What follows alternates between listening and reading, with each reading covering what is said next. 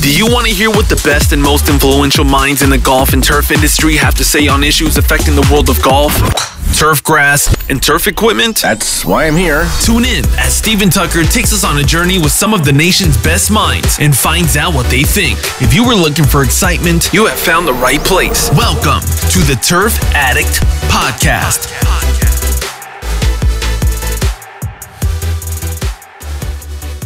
All right, thanks everybody for being here for, I believe this is episode 7 of my podcast. This week, I'm happy to have with me a good friend, mentor, jokester, Bruce Williams from Williams Consulting. I kind of wanted to bring Bruce on to kind of talk a little bit more, about consulting in general. So he's got a lot of background in it, and I know there's a lot of consultants out there and people that are actually looking to be consultants later. And I thought it'd be a great way to help give people some advice on what they should look out for and things like that. But also, who better to kind of answer these questions than someone that travels more than I think I'm awake. So Bruce, great to have you here. Thanks for spending some time with me today. Thanks, Stephen. It's a pleasure, and glad you consider me a friend and a mentor. And we've had some work times and some fun times together. It's much appreciated, and anything I can do to help you or help the industry further itself along, we all win by that. So happy to chat with you. Well, Bruce, let's start off here. I know that you and, I lived kind of close to Palataka, but I know you spend a lot of your vacation time there. I just wanted to, I know you've got some stories about the place, and I just wanted to kind of start things off with that trip. Unfortunately, one who travels as much as I do, you depend on a lot of Travelocity and Hotels.com and finding lodging in some places. And unfortunately, if I found out later on, I was planning a trip up to northern Florida, actually to Yulee. And the closest hotel I could find was in Palataka. Not knowing anything about Palataka, I took the hotel room. It took me about an hour and a half through the swamp and the jungle to get there, and found out it's a big catfish capital. But I wouldn't recommend it for anybody, and let's just leave it at that. But it may be a very nice place for others, but it's not mine. So I tease you as a Floridian unmercifully about Palataka. So we'll leave that alone and move on to bigger and better conversations. Yeah, I think half of my email box is from you is filled with Palataka, catfishing, and those types of jokes. But it's definitely a different place. Great place to visit if you like catfishing. That's for sure. So Bruce, one of the things I wanted to talk to you about, I know that you do searches for superintendents and that type of thing. Is there one thing that you kind of see that's typical on, reasons why guys either don't get the job or that thing that just keeps popping up, that thing you're looking for, the thing that they're missing? What are your thoughts on that whole search process and whether it's a superintendent or not? What are those things that they really need to have together before they go into these types of job opportunities? Wow, you asked me to list one thing, and there's a myriad of them, so I'll cover a couple different ones. And as you indicated, Stephen, I do searches for superintendents. I do searches for assistant superintendents. Actually do industry searches for some of the big manufacturing companies, local distributors, et cetera, et cetera. So if it's in the sports turf or it's in the golf industry or turf industry, do it all. Probably the primary one is most people are not prepared to say yes. Most people are not prepared to take on that next job. Some people may have lost their job. Some people may have been disenfranchised. Some people may have been at their place of work for 20 years, and the last time they interviewed for a job was 20 years ago. And so it's not something you go in and just figure it out the day you're sitting down to interview or the day you're figuring out to send a resume. So when one's looking for a job for whatever reason, know what you want. It's pretty easy. Write down a list. Where do you want to work? What part of the country? Where do you want to live? What part of the country? What type of a facility do you want to work at? And for superintendents, that's going to be very, very specific because we have different grass growing zones and climatological zones and such. And there's guys who specialize in poor water quality. There's guys that specialize in grow-ins, guys that specialize in construction, and some that have all of the above. Some are just normal routine maintenance. Some have tournament experience. So with that, the more of those that match up and link up with what the job that is offered is, the better off one is going to be. Now, in the equipment technician area, it's a little bit different. It probably doesn't matter all that much whether a golf course is in Florida or whether it's in Chicago or somewhere else, because the equipment pretty much is the same, uniform from one property to another. But again, be prepared going in. Maybe we'll get into a little bit later about the exact interview process and typical questions that are asked. But if I was an equipment technician today and I wanted to relocate for whatever reason, if my spouse has taken a job 5 states away and I have to move with her, then the right way to go about it would certainly be to put together a portfolio. Inform your current employer that because of those circumstances you're looking, make sure that they have you have their blessing and that they would be a reference for you. And again, we'll get into some of the more specific things relative to a technician with some upcoming questions. Yeah, so just in that regard, Bruce, have you done any equipment management searches? Do you see that coming in the future? I mean, do you see more clubs looking for that? With the lack of them, obviously, then you take what's out there and then you can pull it into some really big clubs looking for qualified guys, and that can sometimes be hard to distinguish. Have you been involved in any of those, or do you see that on the horizon?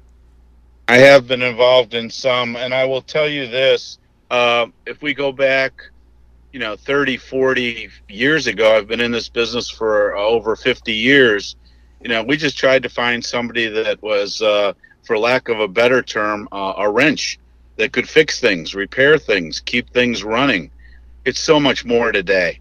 I am very naive in my mechanical skills, but if I wanted to keep a job in the winter when I was growing up in the business, I had to be able to take a Series 4 green mower apart and put it back together, clean the heads, put new gaskets in it, whatever it took. I had to be able to sharpen in the winter. I was in Chicago, and if you didn't do that, you didn't have a job. That was everybody. So the mechanic, as they were known of at that time, they virtually, were better than everybody else at doing that, but there was no formalized training. Now, if we jump fast forward to today, what's out there, and you and I have had this conversation before, at LA Country Club, I had a fleet manager. My fleet manager was responsible for 36 holes worth of golf equipment, a fleet of vehicles that was owned by the club, driven by different department heads, different departments, et cetera, a whole fleet of golf cars, 110 of those. So responsible for purchasing decisions, responsible for preventative maintenance programs. So you're talking a significant expense and revenue if you look at the golf cars side of things. And it's a business. It's a little business within a business. So the club's a business, the grounds department's a business, and then the fleet management is a business within a business within a business. And so the reality is, I'm sure you've heard this on your travels, Stephen, one of the hardest jobs to fill at a golf course is finding a qualified equipment technician. And as we go down in this podcast, that's a question that begs a question. How do you define what qualified is? And I've got my ideas on that, but pretty much I worked at such and such a course. I can work on these brands of equipment, et cetera, et cetera.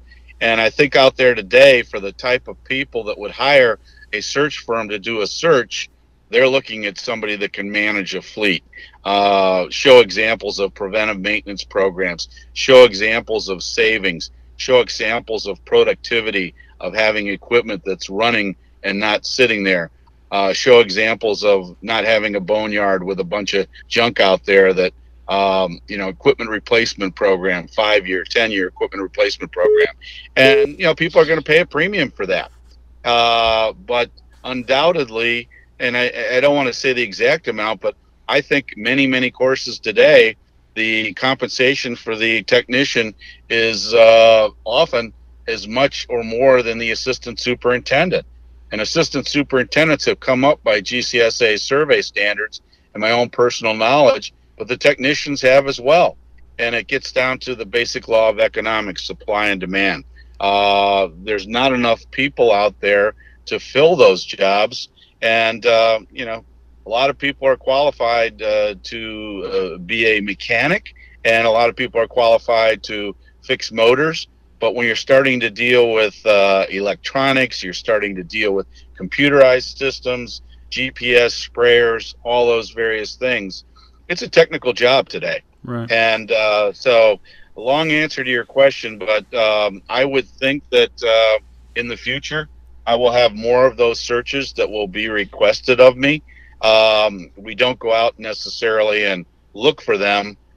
We usually find people that are familiar with all that we do in executive golf search, and they say, by the way, can you help us with this? And that's word of mouth is how we get that business. Right. Do you think superintendents are looking more at personality than they did before in that position? Well, I don't want to get a lot of hate mail after this podcast, Stephen, but I'll say this. It's a little bit like the chef in the clubhouse to some degree. Right. You can find somebody that's really excellent in the work they do, but their personality may not be compatible with the rest of the team and can cause disruption. Or you can find the nicest guy in the world and his or her competency skills may not be the same as what the what the other person is. So they've got to be both. They've got to be a blend for what the team is and the culture of the operation and the business. And then additionally, they have to be somebody that technically is competent to get things done. And honestly, it's a little bit of a rare breed. I'm switching gears a little bit, but a lot of times the superintendent position, they're hiring a guy when they interview him. The most often heard statement at the end of an interview is, we really liked so-and-so. Rarely do they say so-and-so is the most competent. So a lot of it has to do with the ability to relate to people, interpersonal skills, staying calm under fire. I'd ask a question in an interview for a fleet manager, what's the most significant problem you've ever dealt with at your operation? How did you deal with it? What's the biggest personnel problem you've ever dealt with? How did you deal with it? And we have to remember, a lot of times the people that are interviewing somebody for a job, they're not as technically competent as the fleet manager or technician that we're talking to. So, again, I'd like to see a portfolio from somebody. Here's where I worked. Here's what it was like when I got there. Here's what it's like 10 years later. Here's the advances that we made. And we can do the same thing for you at this property. Why I'm a value proposition is what it amounts to. Right. So, checking technically, I mean, it's fairly similar to what a superintendent, obviously the roles are different, but the requirements are the same, is to tick as many boxes as you can. So you're more relevant to more employers, right? Exactly. Yes. No doubt about it. Again, there's going to be all these different parameters. Somebody may say, I don't work weekends. The more tight you are with things and less flexible, the less of a match you're going to be. Somebody might say, I don't want to live outside of the Atlanta area. Well, if they don't want to live outside of the Atlanta area, they're going to find a job much easier in Atlanta than I can help them find a job. So we try to find out all the things. What is a good fit? What is a good fit? And as I say, typically when people are ready to make a move, they're really not ready. It's come on them, been thrust on them very quickly. They may have been let go. They may have been pushed out. A new superintendent may have come in, He may have wanted to bring his technician with him from his prior property. Doesn't matter what the reason is. But my motto is keep your head on a swivel. And when I say keep your head on a swivel, why wouldn't any one of us want to be prepared for that day when it comes, when it's time to move on? You don't have to do it every week. You don't have to do it every month, but at least once a year, the listeners of this podcast should freshen up their resume, constantly be developing documentation of their portfolio, examples of the work that they do and have done, any certifications they've received, additional training. And again, we often think of the mechanic that that person is, gone to a Toro school or one of the other manufacturers. Well, when there's interpersonal skills and there's workshops and seminars, that's a good thing. In the parts of the country I worked in, Chicago and Los Angeles, if someone can speak Spanish as a second language and the crew is 90% Spanish speaking, that's a plus if somebody's taken those classes. So again, the more skills, and I do a whole seminar on, skills that set you apart. You really are in competition when you go for a job. So your skill set has to be as good or greater than the other people that are competing for that position. Right. So basically, we should do a new business venture, matchmaker.com, for like superintendents and technicians. Create profiles and build them. Well, you and I will have to have that conversation privately, Stephen, because we don't want to give all our business entrepreneurial ideas to the masses out there. But when it's past my time, undoubtedly, I think GCSAA has made a step in the right direction with having programs for the equipment technicians and even certification. So it's been a long time coming. A lot of times when we're hiring somebody, we're taking their word that they can do certain things. Don't tell me, show me. Right. And it's pretty hard for somebody to show you. You just got to take their word for it. Sure. So during the interview process, and I've interviewed a lot of guys before, and I know some of the typical mistakes. What do you see when you're interviewing guys? The common things that they kind of mess up on. I've talked to a couple of superintendents that have interviewed, and they kind of go all in on one subject. And what is it that you're looking for when you're interviewing someone to make sure they're the right fit, or are they just kind of selling you a story? Does that make sense?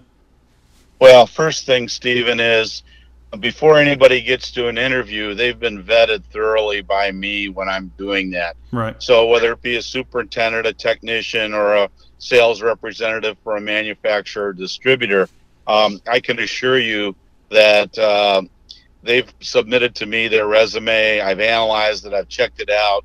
In many cases, done a background check to find out their education is what they say it is. Sure. I'm going to make sure that I contact not only their references, but people who they don't have down as references. Never seen anybody write down a bad reference yet. But you know what?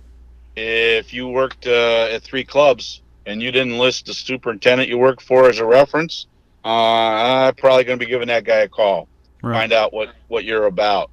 And, they're not judge and jury as a reference, but I'm going to find out whether it's thumbs up, good guy, progressed a lot during his time here, made our place a better place. Or, sometimes you get that one, which is fantastic. Like, I'd bring him back here tomorrow if I could. That guy was the best I've ever seen. That's the kind of response that I want to hear. So there's a lesson to be learned there too. Don't burn any bridges. When people are on their last week or last month at a place of employment, always leave on a good note, because our industry is small. It's very, very tight, and people do call and do know each other. If I wanted to find out right now who some of the best technicians are, just use a metropolitan area like Atlanta or Washington, D.C. or New York, probably with about 5 phone calls. If I start getting the same responses over and over again, that's a very, very positive thing. Interestingly enough, and you've done it with your organizations that you're involved with, guys that take on leadership positions, that's an important thing. In other words, this guy carries his own water, does his own job, and then wants to help other people that are out there. So, He might teach a seminar, he might consult, he might do other things, all those things that that individual does. And don't rule the other stuff out. I am impressed when people are leaders in their community. I am impressed when people are leaders in, whether it's be Boy Scouts or youth baseball, what their church, whatever it might be. And if we take a look at all of that, I got to tell you, that speaks volumes to me about their character as an individual. And let's face it, you know what? I'm going to spend more hours of the day, waking hours, with that technician than I am with my family. Right. So it better be somebody that I'm copacetic with and get along with quite well. That's the bottom line. Yeah, no, I agree totally with that. So, next subject, obviously, we've talked a little bit about consulting. Obviously, there's a lot of agronomic consultants in our industry. You know, what advice would you give those thinking about becoming a consultant? I mean, I know, and I remember, you know, the talk that we had. I think I was in Dallas, maybe 7 years ago, when I called you up and said, hey, look, you know, I'm looking at maybe doing equipment management consulting, and we kind of talked through it. And, you know, part of your advice was, you know, listen, don't quit your day job and think that consulting is going to be able to pay the bills. And I think for me, it was that discussion that really helped me understand what that part of the business was like. And you were 100% correct. I mean, there's times where, you know, I'm gone all the time, and then there's times where, geez, when are you going to get a phone call? So it's definitely been great for me to have known that prior to deciding, hey, I'm just going to go all in on consulting. Because I would have been, who knows where I would have been had I not called you. So, you know, what advice would you give those that want to do consulting? Well, you stole my thunder a little bit there, Stephen, by asking the question and answering it. But yeah, definitely don't give up your day job. I was fortunate, and interestingly enough, I just saw something the other day that reminded me of it.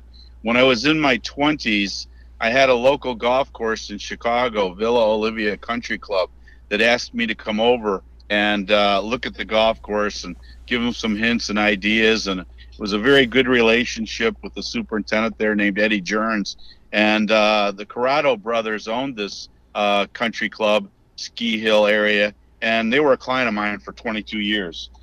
Side note, I charged them a paltry fee at the time because I was inexperienced and I didn't know what to charge, and I just wanted to get my feet wet with it. And 22 years later, I charged them the same fee for an annual visit. You never forget the ones who brought you to the dance. Right. You know, that's a very, very important thing for me. Well, sadly for other clients, the price has gone up over the last 50 years or so, 45 years, I guess. And with that, people say, well, gee, you get a lot of money for a day of consulting. Well, it's not the day of consulting. It may take you a day to get there. It may take you the day that you're there. It may take you a day to get home. It may take you a day to write the report. And, you know, people, depending on your relationship, when you're doing consulting, there's this feeling that you're on call and it's all for the same fee. So if you're visiting a golf course one time a year and you're charging them for one day, it may actually take 5 or 6 of your days. As an entrepreneur, business works this way. All you're getting paid is billable days. So if you want to make a certain amount of money, figure out how many billable days you think you can do per week, multiply that times 50.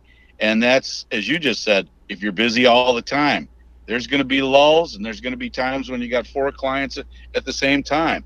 So with that, if you take that number and you add it up and say, well, I'm currently making $100,000 in my job, and wow, if I match $100,000 consulting, I'm going to be square. Not so fast. You got to pay for your car. You got to pay for your health insurance. You got to pay for your input into a 401k. There's a number of different things that you have to cover, your office expense, et cetera, et cetera. Wear and tear on your car. Sure, you can write certain things off from a tax perspective, but you got to figure out that whatever you were grossing, if you want to equal that, you've got to do 150% of that. And when you have a job at a club, you're going to get paid 52 weeks out of the year. When you have a job as a consultant, You might get paid 30 weeks out of the year. That's the way it goes. And guess what? You can't make that up. Once that year's gone, you're into the next year. So, that's one of the main things is people go in with starry eyes like this is going to be a great deal. If guys are retired and they choose to help or assist clubs, that's a different thing. But, another story is if you're working for a club, you got to get permission from your club to be able to go and do that. I'll give one of my secrets away, I guess, to the group here. But both of the clubs that I work for, I had as a part of my agreement that I could, on my own time, do independent consulting work, and they agreed to that. So it wasn't like I had to go off on my own and take the time to do it, as long as it didn't interfere with my job. And if I was given a certain number of days off per week or a certain number of days off per year, I could take that time, which was significant because I had a good career, and do consulting. So again, I would just say that there's more to it than meets the eye. If somebody's doing it to supplement their income, that's a little bit different story. Now, we talked about job searches. That's one area of consulting in the agronomic arena. But in addition to that, and again, anybody can look it up on my website for Bruce Williams Golf Consulting. But, I write articles for magazines. I give speeches all over the world, some pro bono, some I charge for. I do consulting for corporations, think tank work. So there's a variety of different things that are out there, not just the standard one-day visit to a golf course. And my friend Ted Horton, who I admire a lot, I learned from him a long time ago. It's like a pie chart. And in this pie chart, you got different wedges. And if what you're doing, and I'll give you an example, like 10 years ago, the golf market was dying, and the number of searches I did dried up. It was very, very few searches. So when that happened, then I had to pick up another segment, another sector to cover that area. So that's what you have to do. You're going to spend as much as 25 to 30% of your time as a consultant marketing yourself. And when I say marketing yourself, it's not in the same way that we might do if we're selling a product or a piece of equipment or whatever, but you got to get out. You got to be visible. You got to be seen. You got to be on social media. You got to have touches out there, and you got to have a network. And I think I've shared this one with you before, Stephen. I'm not the smartest guy in the world, but I got 200 people that I can get a hold of on a moment's notice that'll help me with anything that I need in the consulting arena. And, I'm not a plant pathologist, but I know some of the best plant pathologists. So those are people that, you give, you get. You lean on them, they lean on you. You work as a network. I refer them to different jobs. I may do testing at their laboratories. So lots of different ways to look at things, but you got to look at consulting not as just a side thing. You really got to look at consulting as a business. And are you going to grind 60, 70 hours a week? Because that's what it's going to take. Right. No, great stuff. And, I know with my employer, that was one of the first things that we talked about was, my ability to go out and do consulting and stuff. And they were very supportive of it. And main reason is, when I go out to a golf course to consult, I'm learning as well. I mean, I'm seeing different ways that people do stuff. Different ideas that they may have had, and some of that stuff I can bring back and implement at our facility or in our operation, and so it becomes kind of a two-way street worth of value in terms of consulting and getting ideas as well. So yeah, I certainly took your advice on letting the employer know that's one of the things I was doing. I think one of the other questions is, especially for those courses that are looking for consultants, how do you know which one's right for you or which one's the right consultant for your property? I mean, what things should they be looking for when they're going to hire someone? I know my first opinion of consultants right out of the gate when I was young was, why do we need to have someone come tell us what we already know we need to do, but we may not have the money to do? And after visiting with some, I've noticed that, some may operate that way and some don't. And so how would a potential person looking to hire a consultant, how would they know who to get or what to look for? Okay, more often than not, it's private country clubs that are hiring consultants, or privately owned country, golf courses, country clubs. Not so much the municipalities. But anyway, that being said, who runs those businesses? Well, general managers run those businesses. And do general managers use consultants? You're darn right they do. Board of directors of those clubs are usually very successful business people. They use consultants in their business all the time. So the reality is, you've got to position yourself that, A, I can help you. Here's what my background is. And ultimately, why bringing me in is of value to you. What's your return on investment? So I won't get into all the financial ramifications, Sure. but if what I'm charging somebody, and I just tell them flat out, if I can't bring you 5, 6, 7, 8 ideas that aren't going to save you 5 times what you're paying me, then don't pay me. Right. And I don't list it on the website, but I've said it to everyone I've ever worked for. If you don't like the job I do, don't pay me. I've never had anybody yet not pay me the full amount. Right. So, I mean, that's maybe a little bit of 45 plus years of consulting and confidence that exists there, but it is what it is. And as I say, I get a lot of repeat business in the hiring sector, not so much because, you get somebody at a job. I've got guys 20 years in a job that have been a superintendent there, and that's a good thing. But sometimes the managers move to a different club. They look me up for the next hire, to get a superintendent. And so hopefully that answers part of that. What else was the other part of that question, Stephen? Well, just if a company was looking, the basic was just if a company is looking for someone, how do they know what they're looking for? Yes. I forgot that part of it. So the easiest way today is go on the internet and Google, golf course consulting or something like that, agronomic consulting. Well, there's if you do that, you'll probably get 20 people that show up. My recommendation is it's not always necessary to have somebody that lives within 30 miles of your property, but they should have had experience in that region or in that climate or in that zone. More often, agronomic consulting is very site specific. So it deals with water quality issues, deals with different types of pH, as I said earlier, altitude, construction issues. And again, just like you're hiring somebody, you're hiring a set of eyes for a day or a couple days. Do they match up with what your needs are? And I have no problem personally. I'll be happy to get on a plane and fly somewhere, or at least do a phone conversation with a potential client and tell them what I have to offer and what I can bring to the table.